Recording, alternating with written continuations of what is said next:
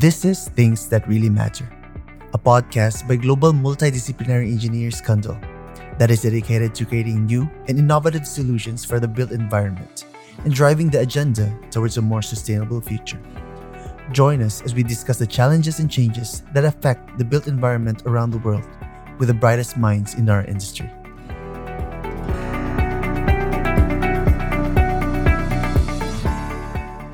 Welcome to today's podcast, where we delve into the story behind the project that's creating a greenprint for net zero carbon buildings, Eden.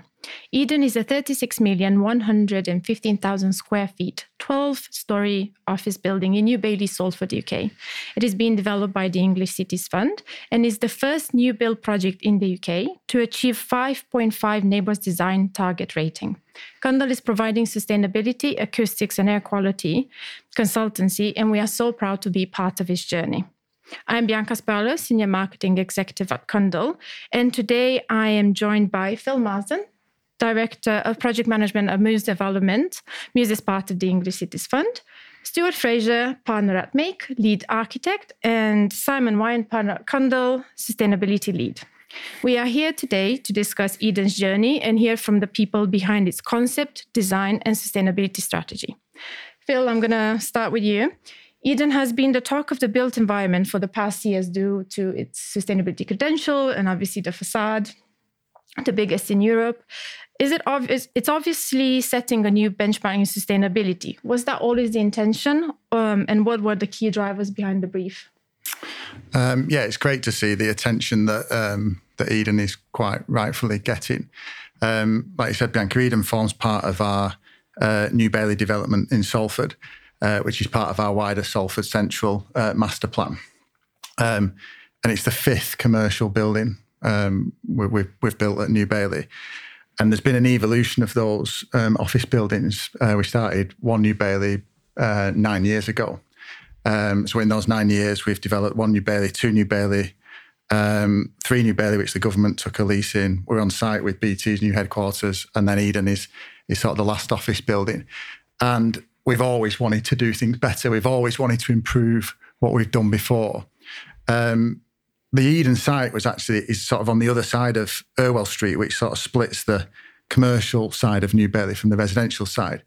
And it had planning consent for a residential building.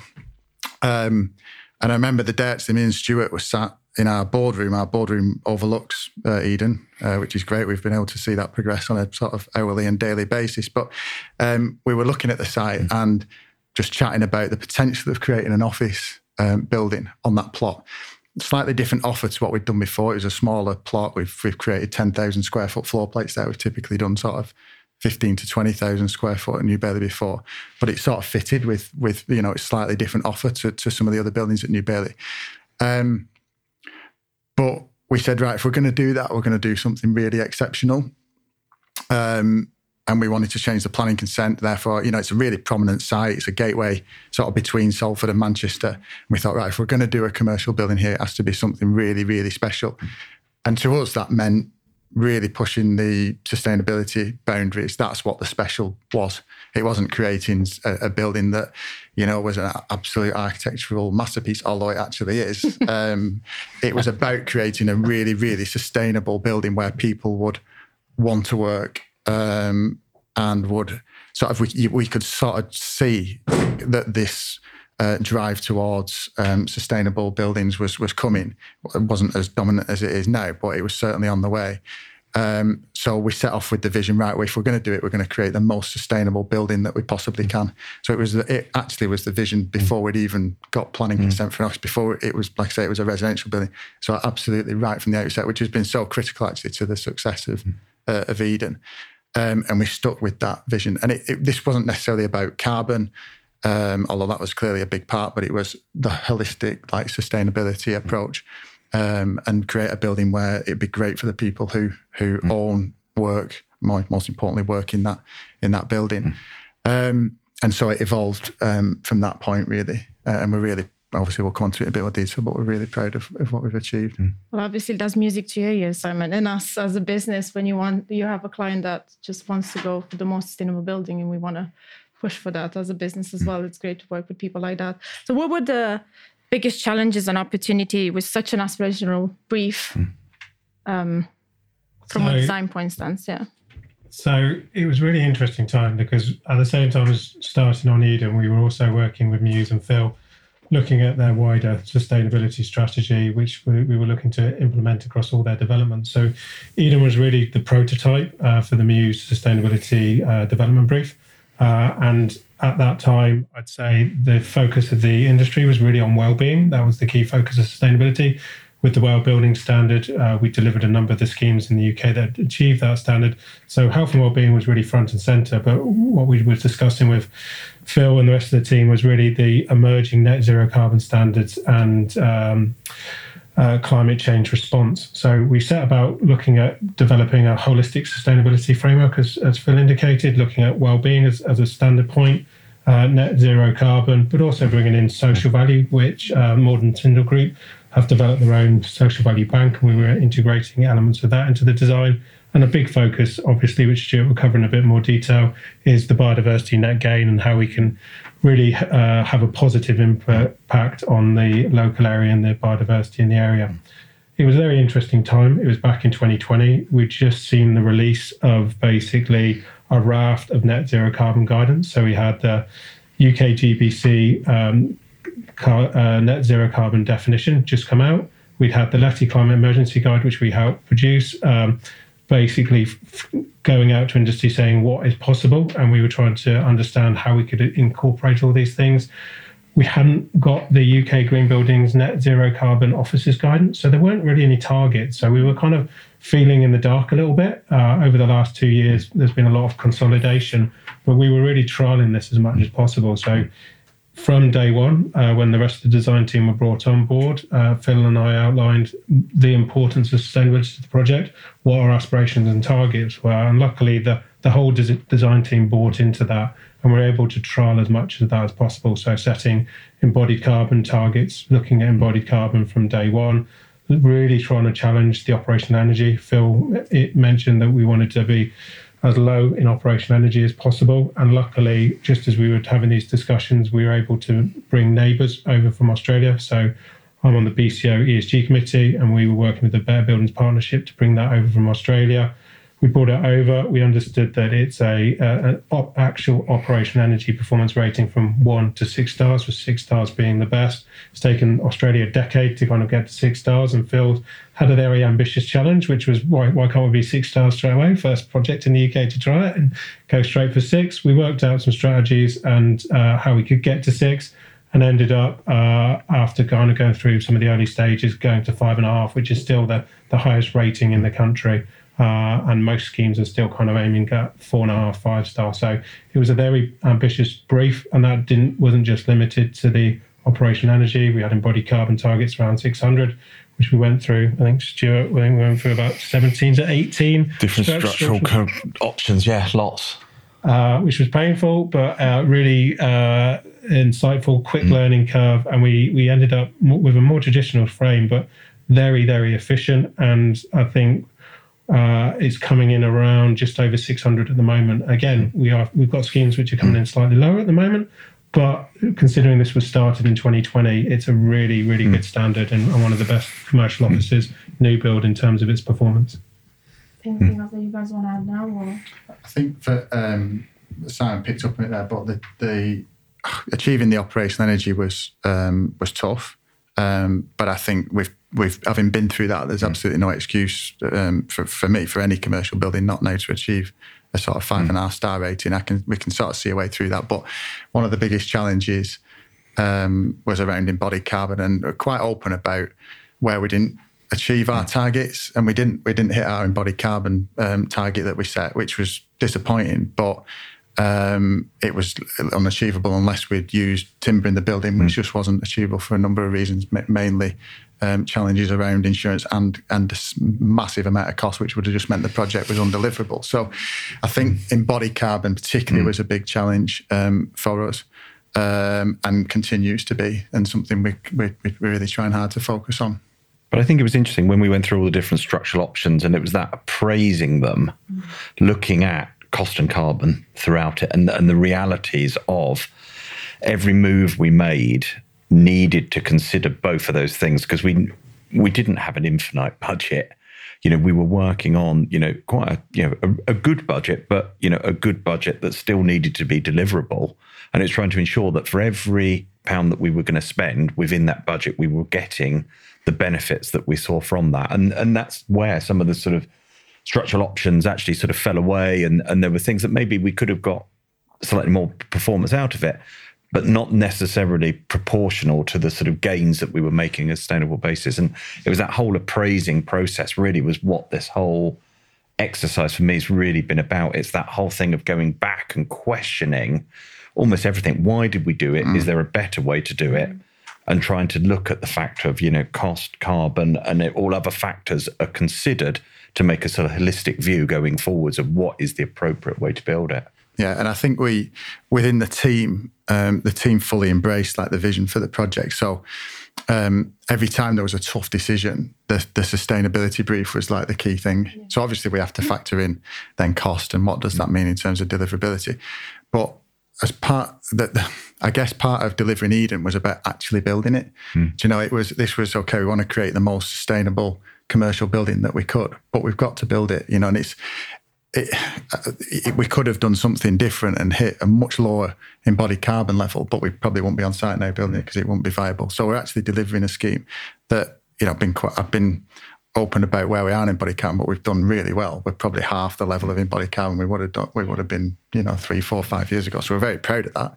But that, like I say, we didn't quite hit the targets, and it's one of the challenges. But again, you have to remember that the time that we were doing it, even the best hybrid buildings were coming in with similar numbers. So we've got down to kind of where the best we could have been at that stage. There's obviously buildings which are on the drawing board at the moment, which are coming in at 500 or 550, but those are mostly kind of hybrid. Looking at the emergence of reclaimed steel has really started to push down numbers.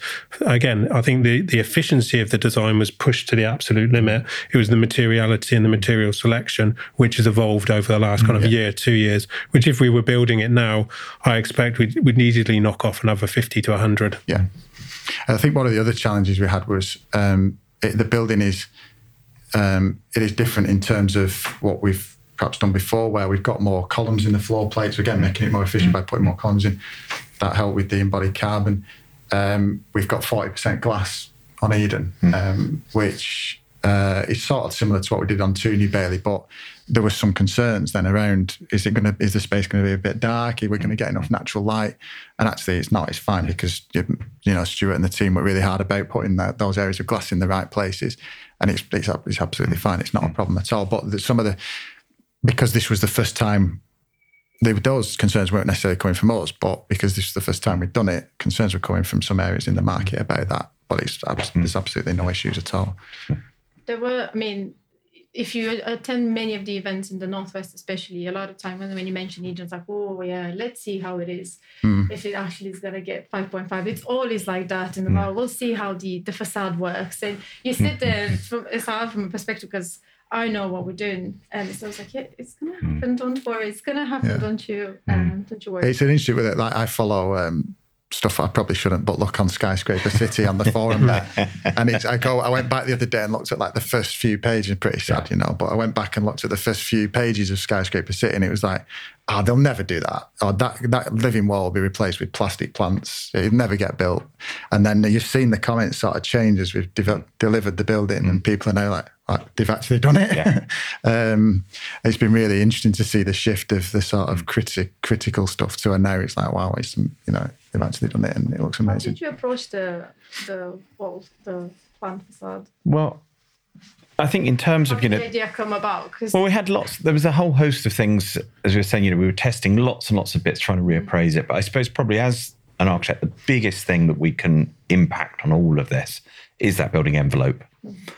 And as Phil said, trying to push that solid to glass ratio down, looking 40 and a true 40% on the glazed area within that, which is something, as a practice we've pushed ever since we first founded Make. And, Ken was one that came out talking about the death of the glass box.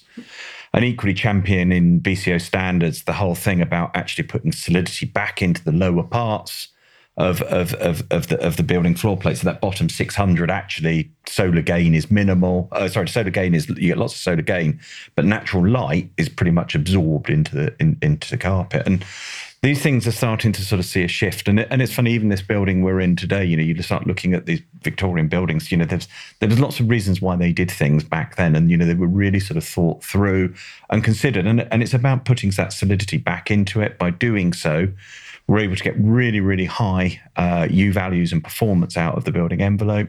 We're able to reduce the air infiltration rates down to around 2. U values in the solid areas were around 0.15. And actually what we're able to create is something that's really, really efficient. But what we also pushed with that was coming back to that thing about buildability and how do we build it. We wanted to get it back to something that was quite, I suppose, utilitarian in some ways in what the backing wall system was for it, something that could be built. And actually, when we say it's going to achieve that air infiltration rate, we actually get it. So we looked at this sort of simple way of making sure we had this sort of chassis to the building that was really, really well insulated. And it was then about how you then layer up over the top of that. And we talked about a number of different options, but it was also probably coming back to one of the things that Phil had been pushing on the New Bailey master plan, which is where you'd actually started taking areas of the hard landscaping out and actually bringing more greenery coming through into it, suddenly softening it up. And I think whilst we didn't have huge areas of landscape to add to this building around it, we were sort of coming in the last sort of pocket to be built out. We sort of saw that opportunity that started these conversations. Well, actually, could we bring more greenery actually onto the building itself, which started to sort of grow in scale about how far we could push that, but also thinking about the benefits of that and the fact that actually if we can get greenery onto there, the fact that actually we start absorbing pollution and carbon out in the atmosphere with that facade. Things such as biodiversity net gain suddenly becomes huge in terms of what that does, putting back into the sort of city environment, and other things such as even down to the ideas of well-being. And one of the things we love now is you're starting to see it getting built. Not only do you see the green on the outside, but actually you suddenly sat in where your desks will be, and actually you suddenly get the idea of the green is starting to come over the sill. So you actually from inside you get edgings of that greenery, and it's no different than at home where you have on your windowsills you have your planters, and there's a reason why people do that, and I think it brings a sense of well-being to it, and that was something that we sort of quite liked in this idea of softening it. We've sort of tried to sort of push it as far as we can with this, in terms of scale of it. We've got 350,000 plants on the building. And, it's the largest living wall in Europe. And it's been a challenge, and it's been an exciting challenge to sort of drive it. In some ways, it doesn't necessarily straight to the carbon. Those go, oh, well, what's that got to do? But actually, it's not just about carbon. It's about looking at the holistic round of what this brings to this part of the city, not just that building itself. And yeah, it's been an interesting challenge, an interesting journey. Lucky that Phil trusted us, I think, to probably go with it on this scale, which is one that we all have laughed about at times when we've had the fear of trying to get this to deliver. But I think, it's been another part to this sort of layering. And I think there are so many pieces to this building that, add to it, whether it is about this facade chassis underneath that's so efficient. We've got the biodiversity that we're gaining on the outside of it. But even things such as natural light inside, where we slid the cores to the outside edges to try and free up the site to develop it. It means we've got natural light into the everyday stairs that come through it. When you're in the lift lobbies, you've got views out of the sort of wings that bring natural light glimpses of the greenery, which I think just bring another level of sort of user experience, but still always comes back to there is a benefit in there that becomes part of our overall strategy. Well, it's just driving home that well-being strategy, which was, again, we didn't follow full certification, but we applied as many of the principles as possible, and that was integrated from day one. Every brief, it was what's this going to do to well-being? What's this going to do to carbon? How do we get the transitional scares, improve the quality of that, and really drive that home? Just when you were talking about the facade, it reminded me one of the funniest, the best workshops we had was Phil mentioned earlier, where decisions went back to the sustainability brief. I remember being in a meeting where we set the U-value requirements to the facade consultants, and we didn't just set a solid and glaze. We had an overall performance requirement, and they said, "Oh, we can't achieve that. It's too difficult with the facade systems we've got." And we said, "Well, that's the target. You have to achieve it." And Phil just turned around and said, "Yep, get on with it. Go away and redesign it." And that was the approach we had on everything, and that kind of opened up the door to something different, which is where we ended up, and what we've ended up with is just amazing. I think that's a key lesson really is there's always like an easy option when something looks a bit difficult, and actually the team embraced that and was like, no, actually we find a way to do it, which is then trying to be. I think the living wall is it looks amazing. I think most people absolutely love it now, and the amount of attention it's getting is because, like I say, our boardroom looks over the building, and we just see people stopping, taking photographs and looking at it. It's fantastic. And the other day I was doing the same. I was stood outside taking a photograph, and a car pulled up, and a lady wound the window down and said, "Oh, not wound, it's electric windows," isn't she? But she said, "Isn't it beautiful?" And I thought, oh, she's not talking about me. I don't. She's talking about Eden, and it's that I don't think anyone's ever said that to me personally. About a building, it was, but I just thought, what a great reaction, and it is. It's a nice way to end Eden as well, because each of the buildings in New Bailey, to kind of finish up the whole project in New Bailey, it's nice. All of them have their own identity because.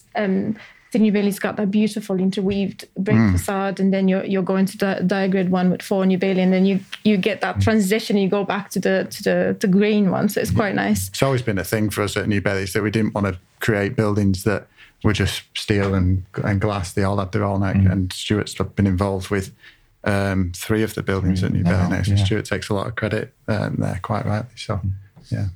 But I think it's an evolution. I think what's interesting, you see through each of those moves, there's an evolution, which I think resonates all the way through your business in recent years of where you were, where you've come to, and the direction that you're now heading into as a sort of leading developer, champion placemaking, which is, inherent in all of these schemes. Yeah, we were lucky to be part of 3 of them as well. 4 now at Eden. I know you covered cost a bit, but I was thinking maybe we can go back in terms of how we balance the aspiration with cost and viability and making the building future-proof. Yeah, I mean, I guess the headline is that Eden wasn't significantly more expensive than a traditional office building. We procured that building at just over £200 a square foot. It's different, obviously different now. Construction costs have changed significantly, but at the time that was probably 2-3% more expensive than if we procured a traditional building. And that goes back to my key point that we had to make it viable. We had to deliver it. We're obviously delivering it in partnership with Salford City Council, and it's part of New Bailey. It had to be viable, which it was. And so it hasn't actually costed a significant amount more. There's no amazing fancy bits of tech in that building that are costing a huge amount of money. The living wall is probably no more expensive than a traditional wall. It's just been I think the key there is just a really rigorous approach to the design, really detailed. It's pretty boring, really, but actually analysing every single aspect of everything. It's like that, those marginal gains, add them all up, and it adds up to a big chunk out of either reduction in embodied carbon or improvement in operational energy. That has been the key on Eden, I think, for us. And us having the vision, the team embracing the vision, not taking an easy option and going for something that might reduce the sustainability aspiration, but it's easier not doing that, and just everyone buying into a completely rigorous approach. The other thing, which we'd never done before, is we got all those requirements, certainly the operational energy, the embodied carbon, I think we got the whole life carbon in, the biodiversity net gain, into the building contract with our contractor, which was absolutely vital, because you can do all that work up front, and if you don't capture that as a contract requirement, then it can get, I'm not saying the reward with the contractor we're working with, Bowman Kurt are doing a great job, but it could get watered down, and we've got those in the building contract, and that was quite a challenge actually, but we've done that now, and we can learn lessons from it. That's key to the deliveries. But yeah, the viability, it wasn't costing us that much more, so that wasn't that wasn't really a massive issue for us. That's the important takeaway, isn't it? Because I think people are scared when they hear, oh, we need to get net zero carbon. They think, oh, it's going to be so much more money. But it's not necessarily. You just have to make sure you're looking at all the options. I think when we were looking at really reducing the embodied carbon and we were looking at a hybrid structure, that was, I think, a significant amount of cost. And actually went, like Simon said, it wasn't actually saving that much embodied carbon. So it just didn't stack up there. We were better spending the money making the building better in other areas. At that time, I think the hybrid solutions come down and timber has come down. So again, I think if we were doing it again now, I think we'd probably have been driven in that direction, but viabilities. But one of the interesting things when we talked about cost is also not just the actual physical cost, but then the value. So again, it's English Cities Fund, so it's working with Legal in General as well. And it's the value they put on. And again, it's securing this work. We're seeing the market's quite funny at the moment. It's quite strange. But what we're seeing is schemes which have good sustainability credentials that are meeting funding requirements are getting the go-ahead. And there's definitely a premium for those products. And they're attracting the right kind of tenants and it's going forward. So the cost uplift is small, but the benefits and value is potentially huge. I think it's, again, looking back at that, it shows me the power of like doing the right thing. It's a bit of a mantra I have where if you've got a decision, if you feel like you're doing the right thing, it will pay off in the long run. And so if you look at Eden, we started designing that. This is an example, pre-COVID. COVID came probably a year into our design process. But because we were making the building more sustainable, we'd done things like we'd improve the fresh air rates in the building because that was better for the people working in that building, greater fresh air rates, way, way above the sort of BCO requirements. Obviously, we went into COVID and you come out of that and guess what? Everyone's looking for better fresh air rates in the building. Well, we've done it. We've done it because we did the right thing at the time. And it's like, same with the ESG stuff now, the way that's gone and what tenants and investors are looking for in buildings. We've got a building that does it because we did the right thing. We've not had to react to it retrospectively, and then you end up with a sort of slightly compromised building because we did it from the start. It's paid off. And I think that's the key thing. It's the thing that all these moves that we were making, and it is marginal gains, and it's the fact that they were integral to all the moves and the steps we've made all the way along. And I was trying to explain to someone the other day, and they were saying, well, there just isn't one magic thing that you do. It's everything, whether it's, things such as, where we take all the stone finishes, don't have any stone finishes in lifts, get the weight out of it to try and reduce the impact of the weight and the running costs. Taking out the air curtains around the entrance doors and thinking about what entrance doors we're going to use that don't need those air curtains, they're constantly running. And they all are minor wins, but you add up all the minor wins and that's where you get yourselves. And that's really what we've done. And I think none of them we'd have never got anywhere where we are today if we'd have sort of got to a point and then we're trying to strip out, shoehorn in. It's the fact that actually we went through this process. And I think it is that rigor that's sort of driven this. And you can't underestimate this. Like, we've been working on net zero carbon projects for a while, but really an emphasis over the last kind of 3 years. And I don't think that any team's really got it as much as this team has. That we still have clients talking to us about where is the innovation, where's the big ticket item, where's the silver bullet. And even things like timber, they're not silver bullets. They're all marginal gains. It's really about designing everything efficiently, challenging every single thing. And the good thing about this team is the entire design team and the contractors, when they came on board, have been on board on this journey. And you need that. And again, it's very difficult to change the mindsets of the industry. And that's normally the biggest barrier, is getting that mindset change. And you normally have a few people on each design team which aren't engaged or aren't driving forward. And we were very lucky on this project. The team were all excellent, and it's been driven all the way through, and that's enabled us to get here at that limited cost increase rather than just going for a silver bullet or final solution. So I guess this could be a key lesson learned, but is there anything else that you would add in terms of what we've learned from the design, and how did that play into what Muse and ECF are going to do next in terms from a sustainability point of view?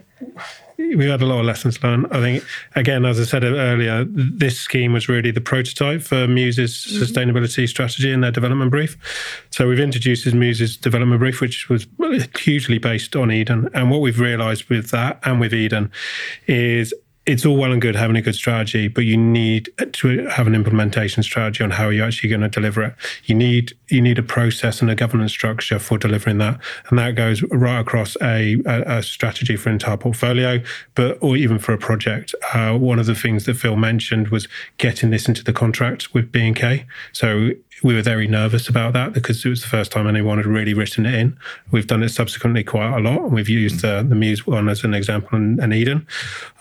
In reality, we probably could have pushed them harder. Contractors always say, no, we can't do that. It's going to cost too much. I think the contractor requirement in terms of embodied carbon, B&K smashed. They've done some great work to get down lower. We wanted to push them harder. We probably could have done so. Operation Energy, they were very resistant, but they finally signed up to it.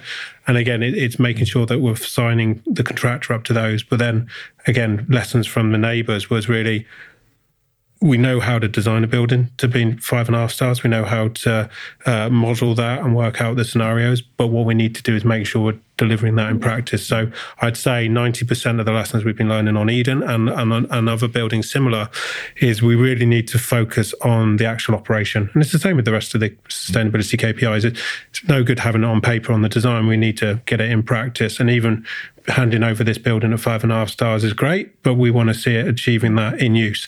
So it's working with the occupiers, developers and contractors to basically and ensure that they understand what their requirements are, that their aspirations are, because ultimately we'll only succeed if they buy into it and drive that forward. So we need to potentially write into lease requirements that they have to achieve certain standards. And again, Australia have kind of gone that way. The UK is very reluctant to go that way. I think over the next year or so, we're going to see more lease requirements. I think we're already starting to see them in terms of data share, but they're going to be requirements for the landlord and the occupier to achieve certain performance ratings. There's time leak because Neighbours has introduced the tenant, Neighbours, hasn't they? And the whole building. Launched a couple of last month. It's been useful. I think if we'd had that probably a few months ago. It's like everything in Eden. We kind of did it all on our own. The market's kind of followed behind. But luckily, we're roughly on trend on 99% of it, I think. But yeah, gone on our own way a little bit here. Talking about tenants, what do the tenants think about the building, Stuart? Well, I think the feedback has been very, very positive. I think the aspirations of it is something that lots of people are looking to align themselves with, as they themselves have their own ESG targets, looking forward that they're setting and trying to deliver. I think the Neighbours rating has been something that's really helped us with this. I think that brings something to the industry that starts to, rather than everybody claiming or offering different perspectives of what certain standards mean, I think it's bringing a unity to that, and it's something that people are able to compare to. I think it's also helping us, I think in some extent, when people are talking about where does that sit in the future, and I think that also helps having a sort of benchmark that we're hitting very high on in terms of sort of future-proofing of that project. You know, we haven't just designed to something that's meeting today. This is trying to look and do as best as we can and looking to the future with it as well. So I think the feedback's been positive. It's been interesting talking to tenants about the process and the journey we've been on as we've been discussing here. And I think it's something that all of them have been intrigued about and have been buying into. And I think that's what's starting to attract specific tenants to be looking at this building. It's a bit of a minefield for occupiers at the moment because there's a lot of buildings claiming a lot of things. The Neighbours hopefully keeps it kind of to give a bit of certainty that we're achieving it. There's only 20 buildings with a Neighbours designed for performance rating at the moment, Eden being one of the only two with 5.5 star, first new build.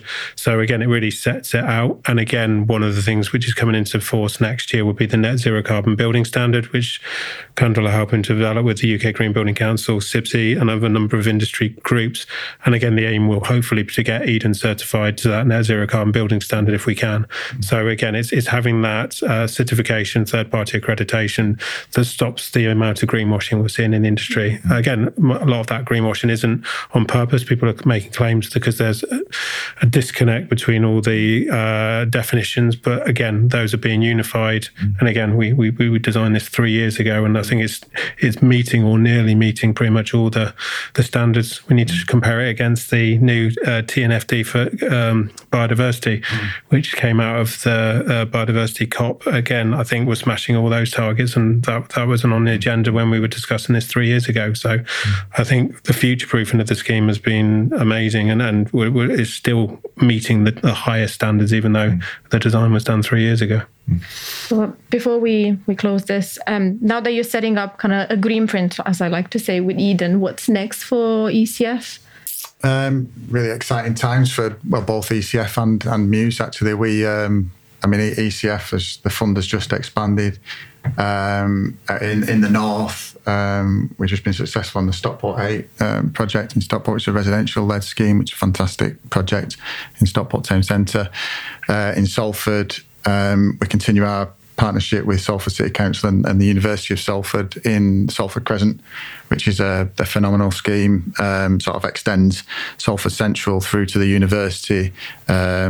Again, both Simon and Stuart involved in the master planning of that project, 3,000 homes in their new innovation zone, massive changes in infrastructure with a huge focus on sustainable transport.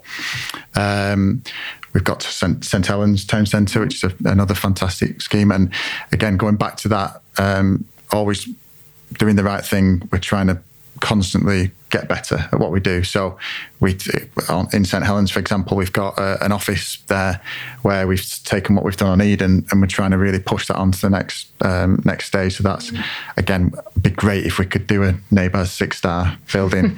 I don't know if St Helens is the one, brilliant, but we're looking at a full timber frame there to significantly reduce the embodied carbon. So constantly looking to do things better, learning lessons. We're looking to standardise our designs to an extent. I think that's a key part of our strategy in making things better. And standardising has a bit of a negative sort of connotation sometimes because you're looking to create buildings that all look the same. Well, no, this is about standardising the bits that make the building efficient and energy efficient. And then you have, say, 20% left. So I've got this sort of 80-20 rule in my mind where I want to get to 80% is standardised and 20% is the bit where you spend all your time and effort making the building really special. So that's part of the Muse and DCF strategy about moving forward with design. So yeah, really exciting times. Like I said, constantly looking to improve what we do and make our buildings and places better constantly. It's really refreshing to hear when developers are thinking like that, because I don't think there's that many at the moment that are thinking, and you guys are definitely pushing the boundaries of built environment, how we design. Yeah, I mean, we've seen on sorry, I know this is Eden focused, but we obviously do quite a lot of residential development, and we're just like Eden. We're developing a residential building that's pushing the boundaries called Greenhouse on Chapel Street in Salford. It's part of Salford Central Development, again, in partnership with the City Council and Salix, who funded that building. Yeah. And there's I think it's approximately 100 affordable but fully passive house certified homes there, and it's the only. There's not many examples of fully passive house certified apartments. The lessons we're learning from that. I mean, you could do another full podcast on that. It's phenomenal for us. That's the next one. Building up to the future home standard and how that is integrated. So huge focus equally on the residential side as it is on the commercial. Yeah, because I think residential is a bit behind when it comes to zero carbon design. The push is massively from the workplace sector. It's harder. It's hard. And there is a cost premium attached to delivering residential to net zero in operation and passive house standards that isn't the same as on the commercial side. There is a cost premium, but it's what people want and people need, and therefore there is a way to deliver it. So that's a really exciting part of Muse and ECF sort of program. That's good. Forward. Anything that you guys want to add before we wrap up, or? No, nothing from me, I don't think. No, thank you for having us. Thanks for joining me. If you want to know more about Eden and how Cundall can help you to get net zero carbon buildings, go on our website. Thank you. Thank you. Thank you.